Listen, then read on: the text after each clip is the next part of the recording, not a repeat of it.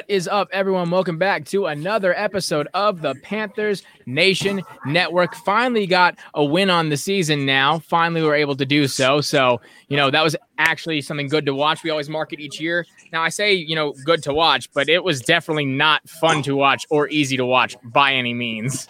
Yeah, man. Luckily, all wins count the same, and I'm not going to complain about it. We were on a 9-game losing streak, so however they come, bro, I'm going to enjoy it. Yeah, it was pretty disgusting, especially in the third quarter, or maybe it was the fourth, when Jameis had a really good drive and they showed his yards for that drive next to Baker's stats for the whole game.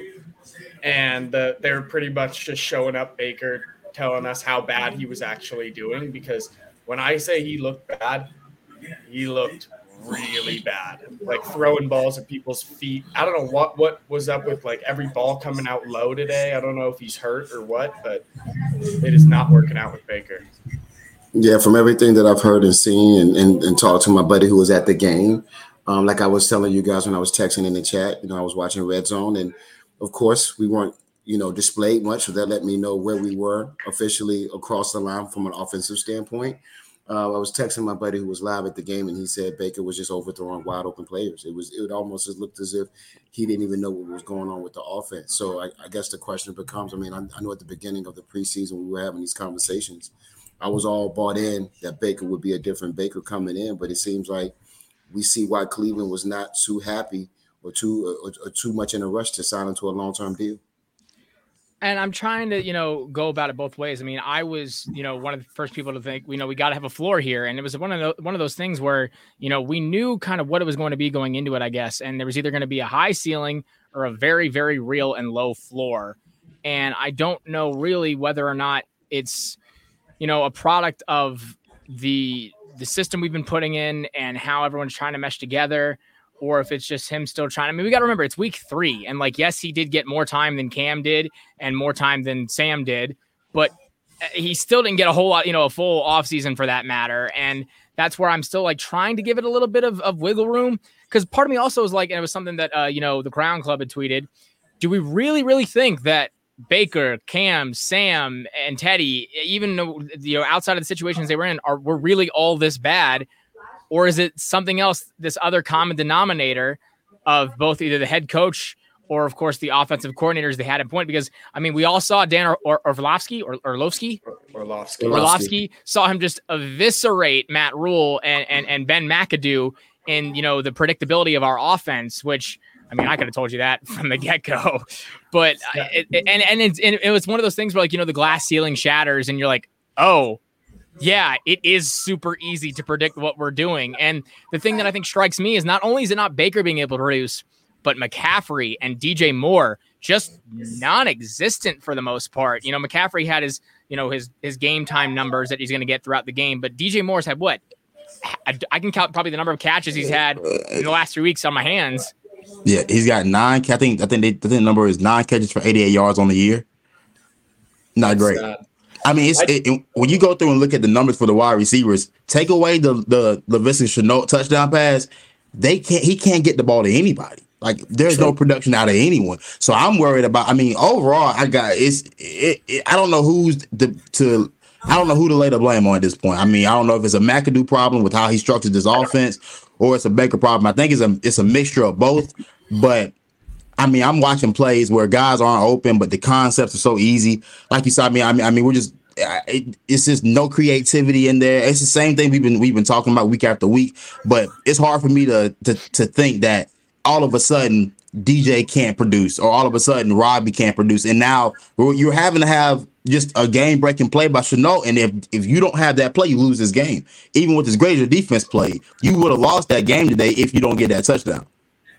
Yeah, we're definitely not helping them out, but these quarterbacks at all, the ones in the past couple of years. But I don't think Baker's the answer. On certain plays, it was just easy pitch and catch. He just needed to get the ball out there.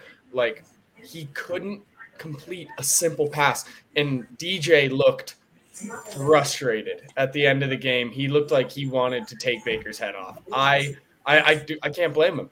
Baker just can't do the simple things that quarterbacks in the NFL who stick around do.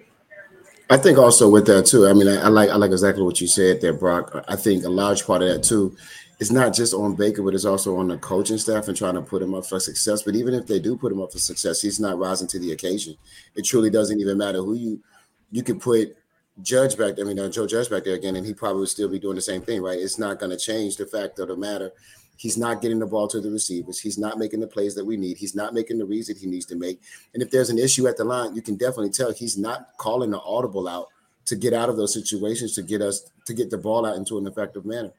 Christian McCaffrey seems non-existent. And I also have to lean into the fact that the coaching staff or whomever is not looking at this from a diversified portfolio. It seems like we keep trying to force feed the same offense week over week, just with a different dress on it. You're not adding new players. I mean, Shenault today was one of the first times I think I've seen him all season. He looked great, right? We talked about Higgins not being out there. We talked about Dante Foreman being out there. Neither one of those guys seem to be injured. So if they're not injured and they were being productive in training camp and in the preseason, why are we not using them if Baker's struggling? And that's my thing too. And that's where I don't know if it comes across on Baker's, because you have when you have this much talent, you have to be able to create it to where he can make those reads, and either the guys are getting open. And I'm not sure what the list of his, looking at the all 22 or looking at his eyes, I'm not sure what the reads are. It's hard to tell. You can't tell what the hot routes are. It's hard to tell, who it's supposed to be going to or who it's supposed to be intended for. And I feel that comes from an offensive coordinator standpoint where, that was another thing that I think, made, it's guys like, Ken Dorsey or Norv Turner or even, whoever's right now in Green Bay. You see the mark of a good offensive coordinator and a good relationship with their quarterback is when they spread the ball around, when everyone's getting a piece of the pie because they're able to utilize those guys in the right way. We've got all these different weapons, and it seems like, like you said, we're pushing the same offense and the same lackluster, ineffective offense. I mean, right now, like you said, Jason, the two best acquisitions we made over the offseason were Johnny Hekker and the kicker who we got in season. Like, it's because, I mean, seriously, without him, we also don't win this game. We have one offensive touchdown. You're lucky you got the strip sack. And I will say, for bright spots, we'll touch on this in a second, the rush on the defense, on the defensive side of the ball, and the offensive line, the bar wasn't set very high, but they definitely improved upon their performance in the past few weeks. But to end out my point, I think that's where I can't tell if it's, Baker and trust me, because I agree with you, Brock. I never thought he was the answer. And that's why I was a bit, concerned about the deal from the get-go about giving, I was happy when it was the little lack of money that we gave him, because that's fine. Throw, dollars and cents at him, and that's okay as long as, because he's not the answer. But then McAdoo's not either. He was the one I was more concerned about from the second we got him. Those two guys just, they don't mix. And so I don't think he's putting him in a position to shine the way he's supposed to. And I think that's kind of gumming up the works. Yeah, there's a lot of I think the biggest problem is not utilizing CMC in the passing game. We've seen that in the past where if we just keep him as a check down guy, put him out in the flats or something, he is going to take a lot of attention off the other guys. If we can do that, that forces them to take their run-stopping linebackers off the field and put guys who can try to cover McCaffrey and in space, which not a lot of people can do. And that softens up the run game. We have so many more options when we use him in the passing game. He should never, ever get 2 receptions in a game. He's the one who made people like Najee go back, stay an extra year in college and learn how to catch the ball. And Shantice, I think that's what's upsetting is that it looks like, it's almost like he's still injured. And I know he was on the injury report this week for Lord knows what. I guess he went to the bathroom and that got him on the IR report. But it's the ineffective nature for him that is really kind of upsetting. You get these the grumble yards that he's getting that you're going to get just from any running back. And I think that's concerning to me. Yeah, man. What was again the biggest downside I saw to how McCaffrey's day went is that everything's a struggle. Like you said, I mean, he got his numbers just by the sheer amount of touches he got. McCaffrey's going to get his numbers, but I'm watching him run up the middle on second down and third down when that's not. I thought that's why we were getting the guys that we got to prevent him from having to take that type of pounding. But and again, to Brock's point, not utilizing him in the passing game, not spreading out the defense thin to allow them to get them in personnel sets that allow you to run the ball in between the tackles. Again, it's like right. I think you may have said it earlier, Jack. Right now, we just have an offensive coordinator who's just trying to run through a brick wall and consistently getting denied, but not willing to change anything that he's doing to, acquiesce to the situation. I mean, we're not giving the quarterback easy enough concepts that at least create separation for the receivers. I'm watching our receivers now, guys that are 4-4, 4-3 guys look like they can't get separation on drag routes. I'm saying that's probably an issue with the construction of the offense. And again, in part, we watch Baker Mayfield also miss checkdowns and try to force the ball down the field and not take what the defense is giving them. And the offense has no type of flow, has no type of rhythm to it. And again, when you have a quarterback that seemingly will not make the right, won't make the smart play, and an offense coordinator that can't seem to construct a playbook that's actually feasible for anybody to run, you get what we got today. And luckily our defense came through, but week after week, I don't know how we'll be able to sustain moving forward. This offense reminds me a lot of when we tried to plug and play a Will Greer and a Taylor Heineke, right? It looks like we don't have an identity. We can't figure out, do we want to run first? Do we want to try to jab it out to the right? Do we have more than just CMC, right? And to everybody's point that just made, right? We talk about CMC. Let's keep it 100%. We said this is his year. We know that he's been out of the league pretty much for 2 years. You can see the rust on the way he's trying to run the ball and try to figure his rhythm out as well. So if you know that he's struggling, why are we not running a two-back system? Why are we not trying to do some end arounds to help him out? Why are we not trying to use a Shi Smith to use his speed? Why not? Why are we not trying to use Dante Foreman as a bulldozer, as a fullback? I mean, these are things that we don't coach football, and if we can see it, every other NFL team is sitting in the room is like, why aren't they doing this? So we just going to go in here and load the box, and we're going to have a field day. And that's, I think, what's upsetting is exactly what you said. It's like we're operating like we're having to plug and play, and we're operating with less guys than we have because, up until, the Panthers have always been a run-first team, get what you can over the air. And in the past few years, even with Cam, that was still a thing. In the past few years, though, you lose Cam. All right, so now you have to make the offense work with the guys you have in place, which means you might need to rely even more on the run, or you might need to change up what you do in the offense. Then you figure out, okay, Cam's gone. We need to get some consistent quarterbacks in here now. And now McCaffrey goes down. So now you can't operate on the run as much, or if you do, you have to change the way you do it. And so because of that, then they, change the way they do their offense. Now, though, the upsetting part about that, Jason, is we have these guys. Everyone's healthy.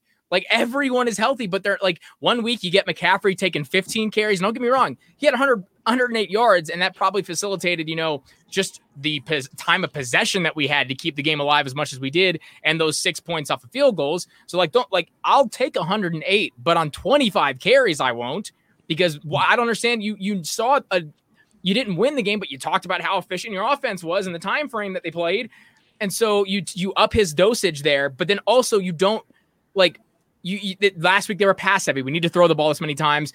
And the week before, we need to run it 40, carries for McCaffrey. It seems like they keep flip-flopping week in and week out, and they don't know which way they want to go with it. And they're waiting for something to show.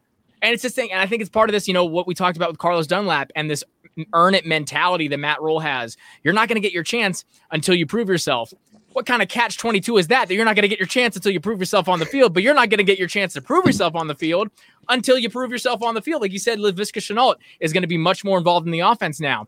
Had he not had the literally 2 plays that he had, would he be saying that? Shi Smith had a 20-yard pass. Does that mean, that's why is Higgins not on the field because he hasn't done anything in the game? That's bad coaching. That's the discussion, right? So that's what we've been talking about. It is bad coaching, Brock. You're absolutely right. If it's not only bad coaching, it also goes back to, you guys have been saying this too since over the summer. He has his favorites. He won't defer from his favorites. He's going to force feed those favorites, whether they perform or not. And we all know that's gotten us into more trouble than not. Him sitting on the sideline, being able to pound his chest on this W is some BS today. I'll take the W, but I would have rather have had the loss. So we could have gotten rid of Rule. I'm gonna be 100% honest. And it's getting to that point though. I saw Panthers Twitter today. I mean, we all knew that. Okay, well, from the statement that we got from David Tepper prior to kickoff to actually getting the win, which was just so disheartening to hear before that game. I'm not excited for the game, but to hear we're willing to wait, I'm like, okay, all right. Man, this dude here, you get that statement coupled along with a victory that Matt Rule, honest to God, if it wasn't for the Saints offense looking so disjointed and losing as many guys as they lost. I mean, I think he lost Landry and Michael Thomas throughout the course of that game, and you still almost coughed it up at the end, bro. I don't know. The best statement I heard today was if Drew Brees was back there, we're losing 50 to zap. Yeah. Off the rip. Yeah. 100%. Off the rip. Absolutely. Off the rip. Jameis Winston's back is broken. If he didn't have 4 broken vertebrae in his back, we lose that game. He could not move. Like we did 0 pass rush for most of the game. We came out for some of it, but Brian Burns looked dead out there today. Is he banged up? Because I didn't see him throw a single move in the second half. He tried. He tried. That's the thing. He couldn't make any ground. Like, I mean, there's no pass rush. Oh, okay, and we can get on this guy. Matter of fact, we're talking about pass rushes. Yetur Gross-Matos. Why? Where is he? Shanti, where has he been for 3 years? I told you. I said this summer. This is his year to prove, and he's already proven to us by 3 games he's not going to live up to what we thought he was going to be. No, period. Absolutely not. Absolutely not. But I will give credit to Derek Brown. He has beaten the bust allegations. The last 2 weeks, he's come out with some. He heard the murmurs, and even my guy Davion Nixon got to play some. And we've seen the interior of our defense has looked a lot better since the Cleveland Browns game. And I will give credit to those guys at the very least. Which I think it's funny now that, like, especially those allegations came out about, Jason Urafa, but things that were talked about Phil Snow. I think it's real interesting that the defense made a lot of ground this week. Now that they're on the hot seat, it just seemed to be very, very particular timing. Because I will say they did what I was wanting to. I said, if you don't get turnovers against freaking Lobster Winston, I'm going to lose my mind. And they did. They got turnovers when we needed it. Haynes, I think, should get a starting role now over Yetur, because he seemed to create much. I mean, that was not only a product of being at the right place at the right time, but dude's fast. And for he's active and he's fast. He was out running some guys. Jameis Winston's not a slow quarterback by any means. And, he got a few blocks and that worked out well. J.C. Horn, Derek Brown, that's Shanti was saying. That's just that's poetic right there to see your top 2 picks make that kind of impact, especially when it was the reverse of Horn tipping it so that Brown could catch it, which was just the most Panthers way to get an interception off the jump.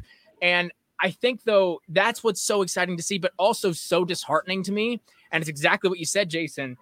You think about the guys that we got, the draft class that we got, and the potential that these guys had, but you chain them to some mediocre bum-ass coordinators that can't tell a freaking, a bull rush from a bowl of soup, and you just put them there and don't look. Because that's the thing. I think you get an injury. That's going to be tough to come off from the get-go. But we've seen their issues with developing guys consistently, especially on the defensive side of the ball, and turning out this rotating, carousel of linebackers. Finally Frankie again was able to make some splash and show that, we at least have a linebacking core, but I still don't see Shaq anywhere making an impact. No. And I think Shaq's a little banged up, like Brian Burns is a little bit banged absolutely. up. I'm not gonna discredit from that perspective, but I will say this. You talked about it being, how I'm harping on Phil Snow and how they just showed up today. Do you think it was for Phil or do you think it was for Steve? My man Steve. For Steve, I don't think it has anything to do with Snow. This is in spite of, right? These guys. If you look at that defense, they're playing in spite of, right? It's not about trying to prove anything to anybody else. They're playing in spite of the fact they know they got a bum ass coach. They know they have a bum ass coordinator. Don't get it twisted whatsoever. I don't give any credit to Phil Snow for the way the defense performed. I think it's just convenient that the week that he started to get some slack or some fire, then now the zones are being played the right way. We're pressing up a bit more.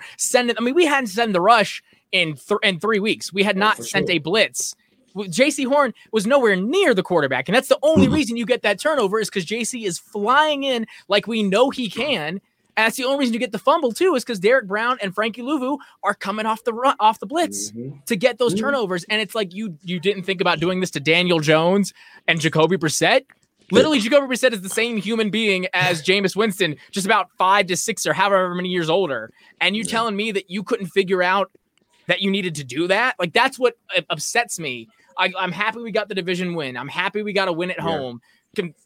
Conveniently, the last time we had a win at home, if I'm not mistaken, was against the Saints around this time last year. So again, we're not gonna it's a different team this year, so we're not going to get all hyped up. You know, we're not 3-0 this time around, but we're not going to put any extra weight into the Saints because, again, it's the Saints, and I can't figure out the Buccaneers. I can't figure out anyone in the NFL other than we look like we're in a good position with the Saints and the Bucks. I don't want to hear it. Brock, we're in a good position. Our division is trash. We don't want it to be. Falcons are in a worse. Our division is trash. Tom Brady on his way out. He's not feeling good. Saints are terrible. They have a quarterback with a broken back, or Andy Dalton, who is God, it is Andy Dalton, isn't it? I forgot. Yep. I'm not going. Falcons don't have a quarterback. Mariota. Wait. Time out. Seahawks. They won today. Yeah. They beat the Seahawks today. Beat Mariota. Geno Smith. Mariota came in today. Mariota came in today and did work. I watched most of that game. Mariota did work today. He had more touchdowns than Baker Mayfield. He's got more touchdowns than Baker Mayfield all season. Looks better than Baker Mayfield. CMC is basically our quarterback. We should just run the Wildcat, honestly. If we're going to keep doing this, I'm so tired of playing these NFC South teams and going against super high-powered offenses. This is the first time in so many years that we haven't had a Drew Brees or a Tom Brady or someone outstanding at quarterback in the other teams. I love it. You know what's crazy? Say, for example, we would have brought back Cam, right? We would have the second best quarterback in the division and probably the best overall unit in the division if we just brought that man back. I'm not gonna lie to you. I put this: the way we got 22 points today, we would have at least had 30. Oh, if Cam was in there, I could see us at least being competitive on the offensive side of the ball. There's no way they would have loaded it up and been able to hunker us down the way that they were able to do that with Baker in the backfield. Look, we ran the ball 31 times for 145 today. That's 200 yards with Cam, at least. And we can play ball. And we can play ball control for the rest of the game. Defense don't have to go back out there. We're gonna run the ball. We'll run the ball every down. We'll pick up 4 to 5 yards a pop. We're gonna be the triple option team of the NFL. That's what that's how we're going to get it done. Jack, I got something for you. So you were talking about J.C. Horn. One other thing that I did see who was playing a little bit more lively today when I was looking at some of the highlights was Jeremy Chin. It looked like Chin came to play today. He showed up in that backfield a little much, doing the rush-ins and things of that nature too. And again, that's very, very coincidental given the fact that one of the main points of everything that came out, whether you believe it or not, that we talked about, was that Jeremy Chin was not talking with Phil Snow due to his lack of production and having to play 3 different positions at once. And I think that's what's upsetting is that's what, and maybe Steve is getting there and going, look, why are we not doing this? Because we don't have the linebackers to do what you want to do. Mm-hmm. We've got, because another guy I'll put up there, Xavier Woods, I thought he was creating a lot more disruption in the backfield as he had been doing in the past couple of weeks. And we haven't had that because I think Chin can be a lot like Kurt Coleman in the way that he could be a hitter, a bruiser coming up, but also given his freedom, because we had Trey Boston back there, a visionary who not only could hit the crap out of you, but he saw the field very well. And I think Woods sees the field very well for what he's had and the time frame he's been playing with, especially with being, in the defensive backs that he was with in Minnesota and in Dallas, if I'm not mistaken. Yeah. And so I think that, Jeremy Chin, if we give him that freedom, you want him to play 4 positions, then give him freedom. Don't script him into 4 different positions. Because I think that's where the issues come about, is that he's having to think about all these different things and change these schemes up the way they did it. I mean, I want to play devil's advocate and wonder how things would have changed had Michael Thomas been playing. It's just an extra guy to think about, because think about it. I mean, they were for a little bit there, Chris Olave and Traquan Smith weren't looking too terrible. I mean, that one drive that they put together, that touchdown. So that's just, an extra person you have to think about. Yeah. And I think not having it, I'm not saying that's the reason why they did so well. I think that just gives you less to worry about. And that way you don't have, which is again, mind numbing, because there was no one they needed to worry about for the Browns or for the Giants. So I don't know why they didn't realize that they could do the same thing in those games. And that's what makes the defense so upsetting to me, because, if Alvin Kamara, if Alvin Kamara was 100%, it would have been a different day too. I mean, the defense was able to pin their ears back because Alvin Kamara couldn't get loose like he normally can. He's one of the most elusive backs when he's healthy. And I think that was another thing, you know, it was an issue with, you know, with the Browns and the Giants. The Giants don't really have a second guy, and Saquon wasn't really doing a whole lot. And he still put up some numbers, but it wasn't a second running back you had to worry about. They really were just running through Kamara and I guess Ingram too, you know, who got that, you know, that touchdown there towards the end.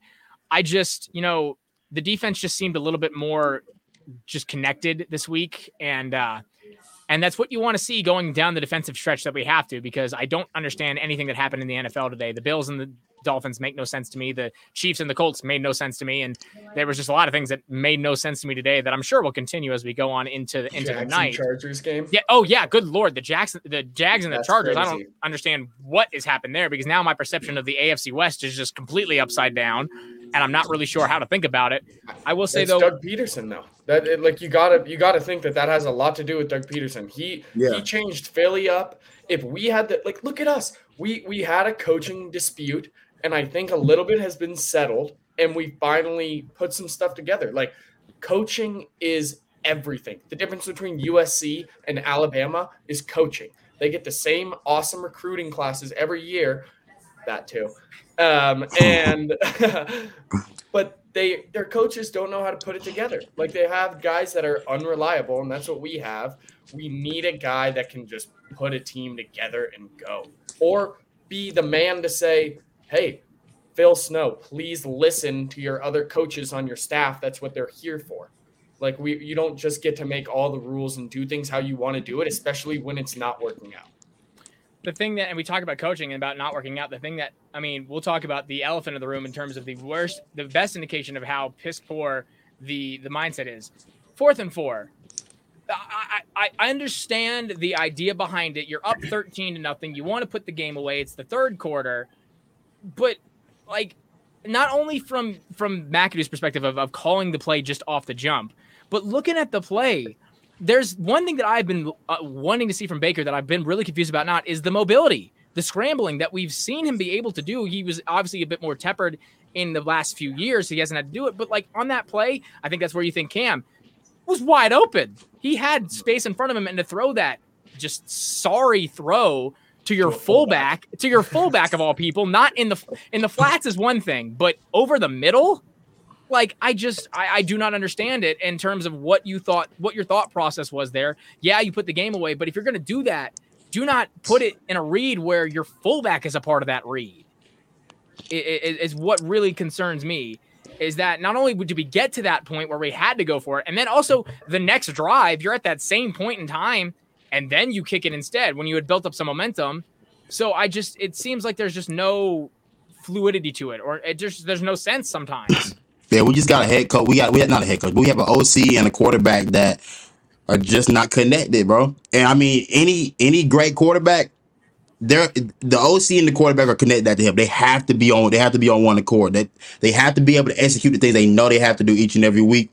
And there's certain things that you want from your quarterback as an offensive coordinator that your quarterback has to just be able to know how to execute. And they are not on that same page. It goes back to a lot of what McAdoo said a few years ago when clearly he wasn't the biggest fan of Baker. And it kind of makes sense that this is not working, because if he didn't think he was a great fit for his system 4 years ago, I don't know what changed all of a sudden now, just because we had to sign him because we didn't have any other choice other than rolling Sam Darnold back out there. And then there's a real case to be made that maybe Sam Darnold really wasn't that bad, but he was. Let me keep it a stack. He was. But has Baker looked at any point this time this season? Has Baker looked better than Sam Darnold at all last year? Shantice, I was sitting in my house today, and I said to myself, "Am I really thinking about benching Baker for Sam Darnold today?" Like, that was kind of a thought that kind of went across my head, because honestly and truthfully, Sam may have made some of those throws. Sam may have gotten it to DJ in the open flat. Sam may have given it to Robbie Anderson in the open. He may not have gotten that. He was through it to the other team too, but Right, the one thing I'll say is give Baker credit where it's due. I mean, other than, again, that 4th down play where he threw it into freaking double coverage to your fullback, the one thing I will say is the passes he is making, whether they're off target or not. He's doing it to positions where he's only making it to where, like that long play to Robbie on that third down, only Robbie was going to catch that ball. He's not necessarily putting what has he? I'm trying to think of the picks he's had. I think he had one or two, not even, I think on the season. I think he's got one. I think he got the one against Cleveland. I don't think he Cleveland was the only one. And so I will say that I think he's not, other than that fourth down play, it doesn't seem like he's pushing the ball as much. And I'll play devil's advocate here. That was a real problem with Cam last year was, in the situation he was put in, he was forcing the ball because he felt like he had to. So I'm going to play devil's advocate even further, fill in the role of Jeff a little bit. Truth be told, Cam's in there with the system we have right now and the way the offensive coordinator is going. I don't know if it's much better. I really don't. It seems that, I think Cam has a veteran presence enough to take more control of the offense and has more of a leadership that the players would buy into a bit more. But with the way the line was playing the last 2 weeks, and with the way this offense seems to be called, other than a few scrambles, when instead of throwing the empty passes, I don't know how much more production we get out of it. I'll tell you where the difference between having not even just Cam specifically, but a quarterback like him in comparison to having Baker is just that you can't create that quarterback like Baker can't create any offense by himself. And not only that, you can't really design anything else other than passes to create any offense for him. Meaning that, all right, we can throw in an RPO, right? And our offensive line struggling, but we had bad offensive lines for 7 years while Cam was here. But the one thing you can do to offset a bad offensive line, hold a defender hostage and make them choose between, am I taking the quarterback or am I taking the running back? And then having a playmaker like a Cam that made short yardage situations automatic. Then as a runner was an automatic 5 to 6 yards at will too, keeps you ahead of the sticks, then makes everything easier as far as what you want to do for the rest of the game. Now, I don't know with how these play calls are being designed, you're probably right. I don't think it looks that much better because I don't think that we're good anywhere that you need to be good in order to have a good offense. We don't have a head coach that has a clue. Our OC seemingly doesn't want to adjust, and a quarterback that right now doesn't seem comfortable enough to make any smart plays throughout the course of a game. So yeah, right about now, I don't know. There's nothing saving this team except for firing the whole staff and revamping this thing next season. Yeah. The Cam Newton that you're talking about, if we could have that guy, we would be winning football games like a real team would, not an ugly win. We would have like real solid football games. But that guy's gone. He has no shoulder. He still has the foot that's holding him back. When his mobility left, I was nervous. And he started to develop as a passer. And then TJ Watt on Monday Night Football destroyed his shoulder. And that was that for Cam. I think that's when his career ended. We need to branch out and try something new. I don't think we should get McAdoo's guy or whoever he would want in his system, but we're just going in a carousel right now. It's the same thing in a different package. Baker is the same as Sam. If we had Sam in, we'd be talking about how he made an unreal mistake today, probably on the goal line or something. Like, it might look a little better, but the mistakes would be costly with Sam. There's no right answer with our quarterbacks right now. I think if you look at it too, we're talking about McAdoo. We're talking about the relationship with Baker. Doesn't Baker remind you a lot of how Daniel Jones looked the last couple of years? Does that not seem reminiscent of what that looked like up in New York?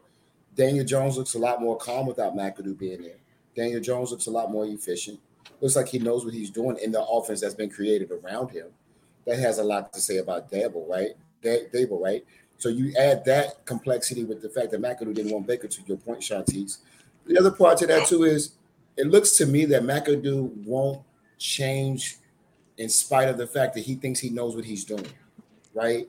You have to play to your audience. It's just like we're playing to our audience again, right? We don't come to win the game. We come to just kind of compete. Today, the defense came to play to win, and you saw the difference in how they played, right? They weren't going to leave anything on the field. They were going to go balls to the wall for all 4 quarters, and they were going to make sure that they were the most effective team on the field when they were on the field. The offense comes out there. We look like the 53 Stooges or the 11 Stooges. We can't figure out who's Curly, who's Mo, who's going to be the punchline, who's going to set up the joke. It's just frustrating. I told you it was going to be a cardiac cat season, but damn if I haven't had a heart attack the first three games of the season. I mean, this is crazy. This is absolutely crazy. I mean, let's take a look at it. We go game one. Punt, interception, punt, touchdown. There you go. Get punt, touchdown, field goal, end of game. That's week 1. Giants now. Let's get another one here. How about we do this? Let's see. For the Giants, fumble, field goal, punt, field goal. Second half, touchdown. There we go. Punt, field goal, punt. And then this week, more of the same. You get to start out, punt, fumble, touchdown. Thank goodness. Thank you for your defense. Field goal, punt, field goal, end of half. Turnover on downs, punt. There's your touchdown. Field goal, punt, end of game. That is and that touchdown was a broken play, basically. Yeah, where Laviska just, ran track for a little bit there and got towards the end. And again, your touchdown is, again, more of the same. And I think that is where, like, you talk about, especially trying to adapt to, who you have. And I know I talk about him all the time, but it's because I just was the spark needed after the Super Bowl. The biggest talking point when Norv Turner joined the team was, is he going to be able to adapt to the style of play that Cam Newton can be great under, or vice versa? Will Cam Newton be able to adapt to the style of play calling that Norv Turner does? What we saw was a perfect blend of the two. And again, I say this all the time because I truly believe it in my heart of hearts. Had TJ Watt not decided to be an ass, no one was stopping Cam Newton that season other than the Steelers. And I think that was what, makes it upsetting, because that's where you see an offensive coordinator change his ways. Because we talk about, looking like Daniel Jones, but if I'm not mistaken, Baker has always been known as this trigger happy, backyard football kind of running around. In college, he was the second coming of Johnny Manziel. And with the Browns, he had the playmakers to try to facilitate that, but maybe not the offensive coordinators up until the very end to do so. And I think that's what upsets me, is he looks like he's stuttering back there. He looks stilted. He looks hesitant. And whether or not that is a product of, who he is, he's got behind him or in front of him or on the sideline, I think that's where it gets to be an issue with me. And, like I said, the offensive line, I think, performed marginally better than they had in the past. He wasn't running around as much. Still not great. Icky's still working out some things, that holding play didn't really turn into anything, but, a play where you needed those yards and got a big chunk, and it comes back off of a holding, which, I mean, I always hate those kind of calls, but, it's another thing where he's still trying to get his footing. And correct me if I'm wrong, because I wasn't making, I couldn't tell. Was Bozeman out there again? Was he not? No. And I need to understand. I need to know what's going on. He's not on the inactive list. He's just not there, and I don't understand what's happening. Him and his wife seem very on board with Charlotte. They seem ready to go, and they're traveling, and I don't understand why he's not getting that playing time. I think it's because the offensive group is starting to gel for the first time or the offensive line is starting to gel a little bit for the first time in my recent memory. Like, I can't really remember a time that it's looked as good as it does right now. And I don't think Bozeman is good enough to plug in and maybe mess up the chemistry for a couple games and screw things up for the offense even more than it already is. I know it's not working, but it's not on the offensive line, I don't think. Their run blocking has been decent. CMC just looks a little slow. I don't think he's lost a step, but he's still getting the rust off. And I do think that this O-line could be good together. The PFF grades say so, if you think about PFF. I'm putting stock into PFF grades, because as far as PFF goes, as far as PFF goes, Johnny Hekker had the best passer rating of any of our quarterbacks coming into the season in history. So I always take it with a grain of salt. I mean, shit. If we're gonna take it, but that's just my, even with the running go, and I don't put the lack of running on the offensive line. I put it more so on the boring run calls. I mean, he's not getting any looks outside of the tackles. Like, I know you're trying to, keep him, I guess, contained a little bit, but you're containing him yourself by running it. Like, it worked to a point. And that's the crazy part, is it worked, a few years ago. He was making everyone pay up the middle. But also it's because that wasn't the only thing he was running. Exactly. And the linebackers were coming up or dropping back because they were worried about our passing attack. Mm-hmm. They're not worried about our passing attack. They're not worried about our quarterback. They're not worried about anything coming over the middle, because it's not there. And because you take the 167 yarder out of his passing stats, and it doesn't look too too great. I think one thing we haven't talked about enough of the fact of today was Chuba Hubbard looked really good too. I don't know why we moved away.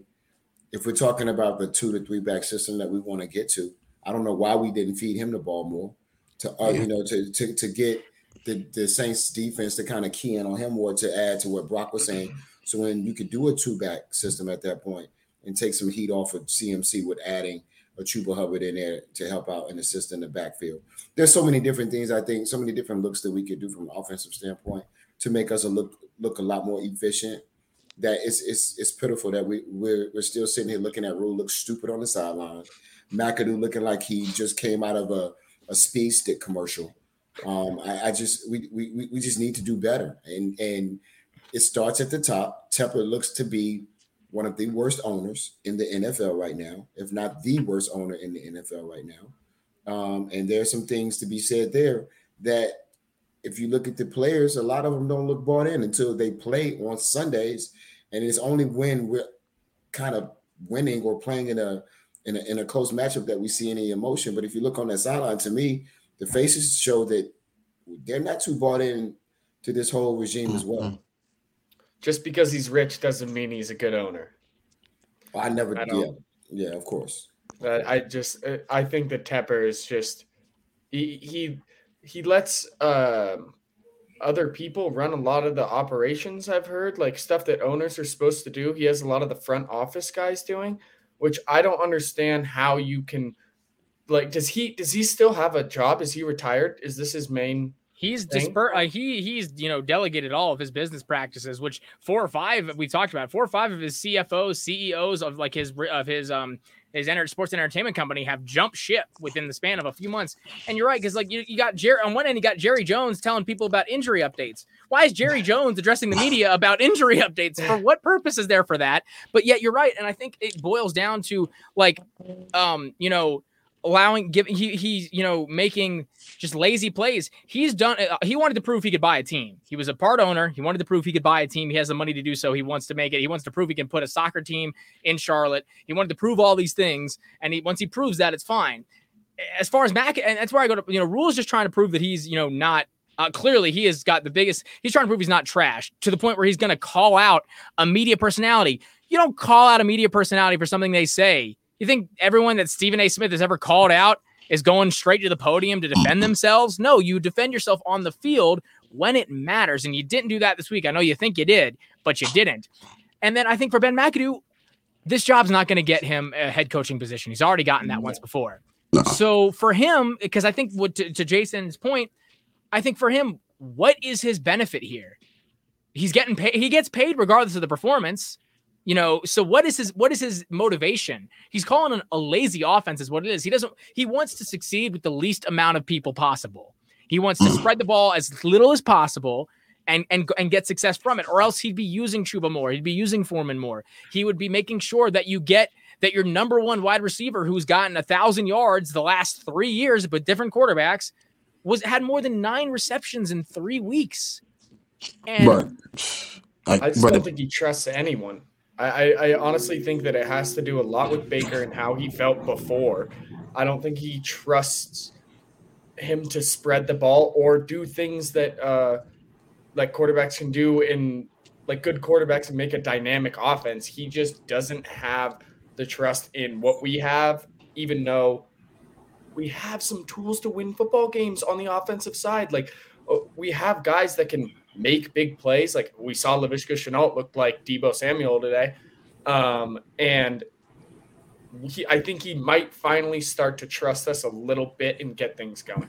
Brock, I want to argue that point. I don't think it has anything to do with trust. I think it has all to do with his ego. If you've heard anything about McAdoo, from the time he left Green Bay to the time in New York, it was all about his ego. If it was his way or the highway. I mean, players upon players have talked about that when they've left New York. Even coming up into, I even think in the Panthers, and you started hearing rumblings about how it's his way or the highway. It's his offense. Even how he was talking about the quarterback competition over in the in preseason and in summer camp. Yeah, well, I think he's just an idiot. Like that was just I put my foot in my mouth there. Yeah, Right. but I don't. If way. he was trying to prove something and prove that he's like some offensive guru, I think that he'd be running more dynamic things and trying to like push the ball downfield and be great, not be all tamed and holding people together. See, that's the thing. That's why I think it's trust. I think, and I'll let Shanti add on to this. I think that goes back to my point. I don't think he thinks he has anything he needs to prove. He's been a head coach before. He's been a marginally successful offensive coordinator. He's gotten his money. I don't think this is a victory lap for him. He's in a senior semester. He doesn't have anything he needs to prove. So why do any extra effort to prove anything? People should be succeeding based off of what he just puts in there because he's already proven that he could be successful with these tools. He doesn't need to change it. As I said, I go back to Norv Turner. Norv, a very successful offensive coordinator, a historically, successful coach and offensive coordinator going, I want to prove that I can still do this no matter who I've got in front of me. That's what makes guys like Bill Belichick great. It's what makes guys like Pete Carroll. Okay, I don't got Russell Wilson. Fine. I'll make it work without him. He doesn't think he has anything to prove because he thinks his resume, and it goes to your point. He has the ego to think that his resume speaks for itself when it just doesn't. And so that way, for that reason, he doesn't think that he needs to push the envelope because it should be handed to him. So I'm not going to call, I'm going to get you your field goals because that'll win you your games. I'm going to get you your one touchdown. And as long as the defense does their job, if they don't do their job, it's their fault. But as long as the defense, that's why, it's continuing the trend of Matt Rule where we're 0 however many when we let up more than 17, but then we have this great record when we only let up 17. And we finally, turned that, I guess not really even turned it around. But that's where I just think that he doesn't think he has anything to prove. I don't think he thinks he has anything to prove. I don't know how that's possible. What really has he done to make him think that he can just coast off into the sunset with a great NFL career?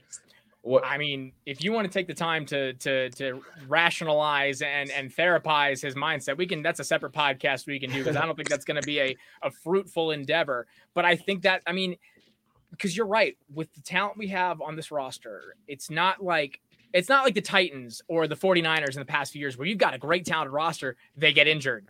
And then you have to, you don't have the depth you want. You look at freaking Philadelphia. Look at the turnaround in the last, Dallas Goedert looks like Rob Gronkowski out there.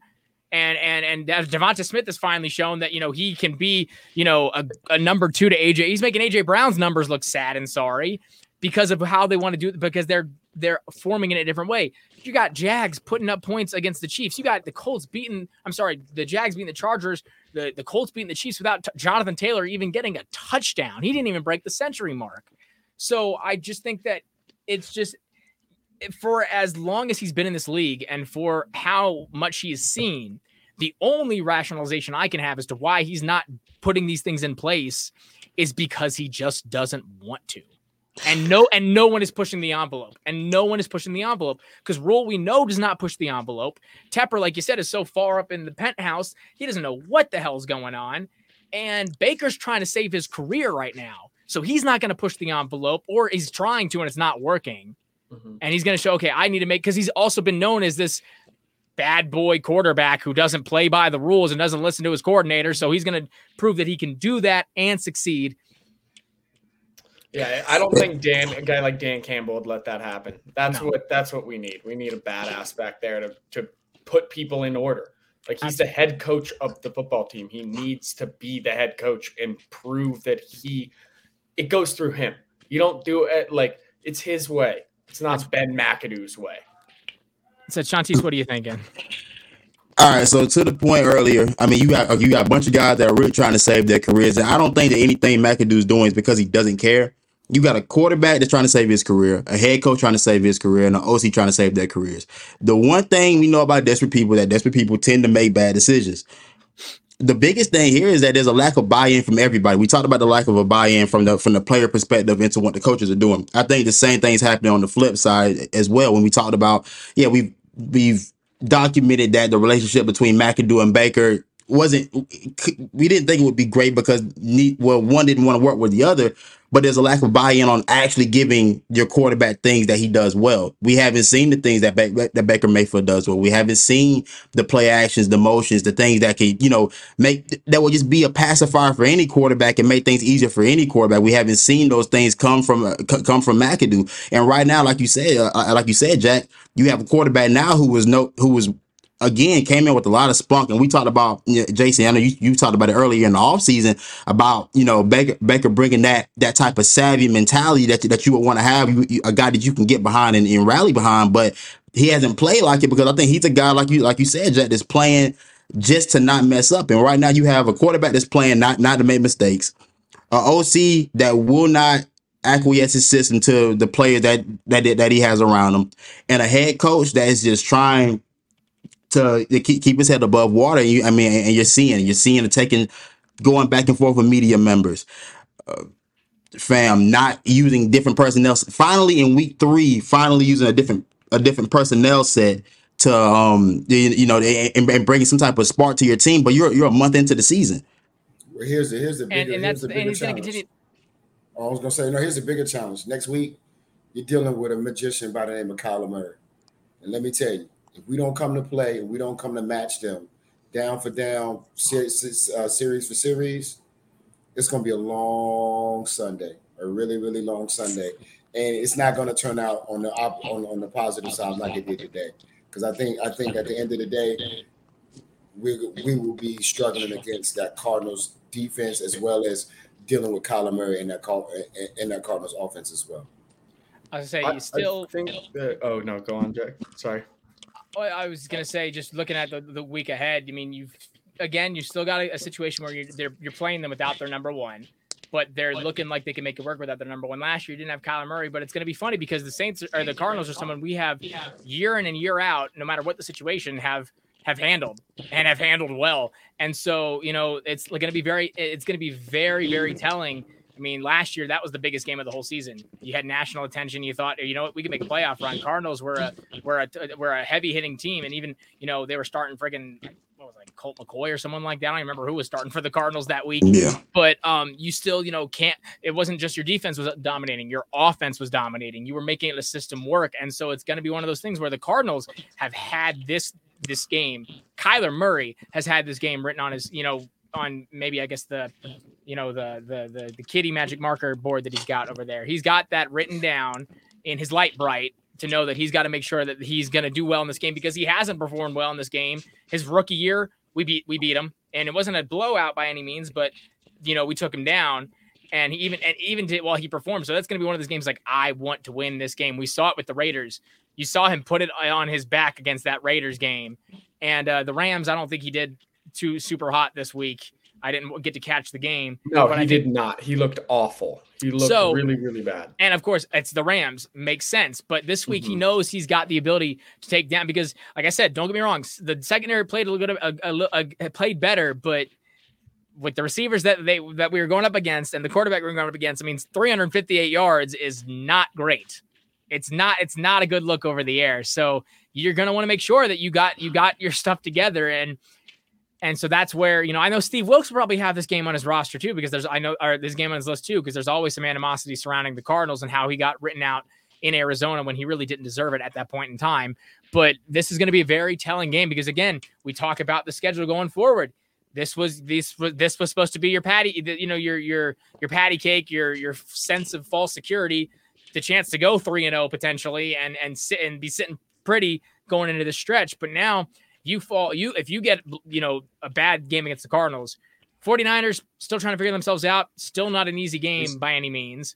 Same. And the Rams, I don't even want to talk about that. Bucks. I can't figure them out with the way they played against the Falcons and the Packers and things like that, but the Saints and the Packers. But then again, the schedule looks a bit easier than it did at the beginning of the season, but not by much.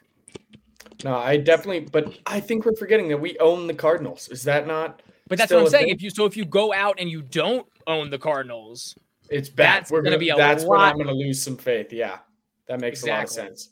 But I do think that we have we have a chance. Seeing that this defense can put it together. The defense was the only reason that I thought I was counting us out. The defense looked dead. It didn't look like we had any chance of revival. And without a good defense, you cannot continue to win games. If we can do that 3 or 4 times, we can win games. Like if we can force turnovers, we have a really, really solid chance. And I think that this defense is going to get some mojo, and they're going to act like they're ballers, like they're playing the game. And if Wilkes can help out with anything, I think we're going to look really good the rest of the season on the defensive side of the ball. I don't have much faith in the offense.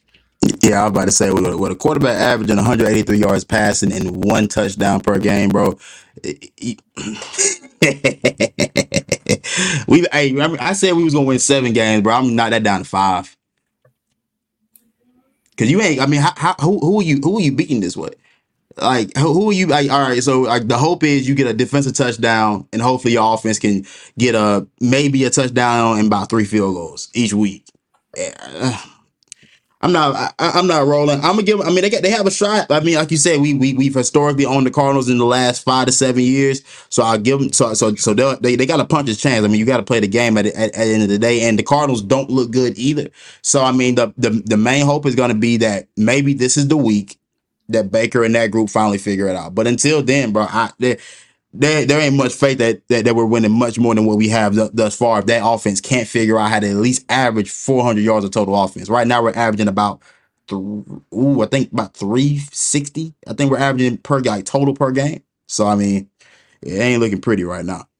So Jason, I'm gonna let you chime in before we wrap this one up. Give us your thoughts going forward. I mean, to me, as frustrated as I am and as much faith as I had coming into the season, I'm kind of at a bewilderment of just sitting kind of neutral right now. I have no expectation other than to come in and try to compete. I would say out of the next 3 to 4 games, we need to win at least 2. Now, how do we pull that off? And we got to get in the end zone. It goes back to what we talked about preseason. We have got to get in the end zone, period. This is the 3rd year we're going through this struggle of getting in the end zone. And if Tepper, as an owner who watches the game, doesn't see that, then I don't have any faith for this organization over the next 5 to 10 years. And I'm gonna be 100% honest. I mean, like you said, the going 2-2 is basically just vital going forward. I mean, and I think it's going to be very telling because you have some teams in that 4-game stretch outside of the Rams that they can put up, they can falter in putting up points, or they can have shootouts. And we're not really equipped to deal with either at this point, because this is my problem. Even with this week, you get your field goals, you muster up just enough. I mean, you're hoping that you're going in the next 4 weeks, you go 2-2 in that order and hope for that point in time. But I mean, I'm looking again. I think, for the way that the defense did do well this week, I think it's going to be more so. At this point, I've given up hoping that the offense puts up consistent numbers or even has a consistent plan to look like they know what they're doing. I've given up on that point because in these 3 weeks where you're supposed to be developing that plan and building upon it, you showed me nothing you've shown me nothing to make me believe that. But again, I'm looking at it. It was Jameis Winston this week. It was Daniel Jones the week before. It was oh my God, help someone. What? Jacoby Brissett. Thank you, Jacoby Brissett. It was Jacoby Brissett week 1. Like we talk about having the Colts or the Cardinals number. We've only seen Kyler Murray once in the last 3-4 years, and even then he carved us up. Now our offense was able to put up enough points to win that game, and the defense was able to hold him up just enough. But from what I can remember, he had it wasn't a blow up by any means, and it was again that weird 3-1 stretch where like it was a game we shouldn't have won. I think we had just beaten the Chargers the week before, and so we were like, oh wow, we beat the Chargers this week, the Cardinals this week. Maybe we're doing good. But you think about it this week, and especially it's going to be I put the pressure on our defense again, because again, talk about it, 350 yards. Now, granted, that's a good 100 of those yards were off of 2 plays. The 49-yarder to Olave, and then the other one to Traquan Smith. But then you had Marquez Callaway, Moss, and 3 of our defenders, and this is against Jameis Winston. I mean, 353 yards with Jameis Winston, and yes, you got him to get an interception, but Kyler Murray is if you don't rush him And even if you do rush him, that's the thing. We saw the 2-point conversion. He ran looking like bite-sized Cam Newton running 40 yards around the field to get that 2-point conversion. Even if you rush him, you have to trust your cornerbacks enough to make sure that they stay on those guys the entire time. And our cornerbacks, while they're doing better, are still very, very young, including Dante. They all have their heads on swivels and are likely to bite if they see the first sign of anyone coming up forward. And that scares me. Because, if you don't send the blitz, you give Kyler all the time in the world and he's going to find something or he's going to take off. And what really concerns me is our linebackers, because when you have that mobile of a quarterback, you got to have a spy on him. I'm not really like Frankie, I guess, is the one I trust the most to put as a spy. If I'm Snow and I'm Steve, I'm putting Chin down and making him spy Skyler, because he's the only one I think physically that can muster up the ability to try and corral Kyler if he gets going. He's the one who can change direction on a swivel, keep his eyes up, and he won't have to bite as much. Bring Burris up for a week. You can bring Burris up. You did it with Nixon this week. Do that. Play to your strengths. And because if you don't, I think Kyler's going to carve you up. And I think that's going to be where it comes down to. Our offense, I think, will muster up the same kind of stuff they have been, and that could be enough. But if you don't put up more than 14 points, I'm not so sure the Cardinals won't. And I think it's going to be another scenario where they're going to put up 20 points and we see ourselves, adding to that abysmal record of how we perform when we're down, when we lose, when we're down by 17 or we get scored 17 points on. That's where I think it's going to go here. And that's only going to continue to speak to San Francisco and LA and Tampa Bay. We see what happens with good defenses against Tampa Bay and against the 49ers. So if you want to prove yourself, for me, it's the defense right now. I think it's a big stretch for them. The offense had its chance to prove itself. They didn't do it. So now I'm all right. We're another season where I'm hoping the defense can bail us out and get us to, just muster up a few wins.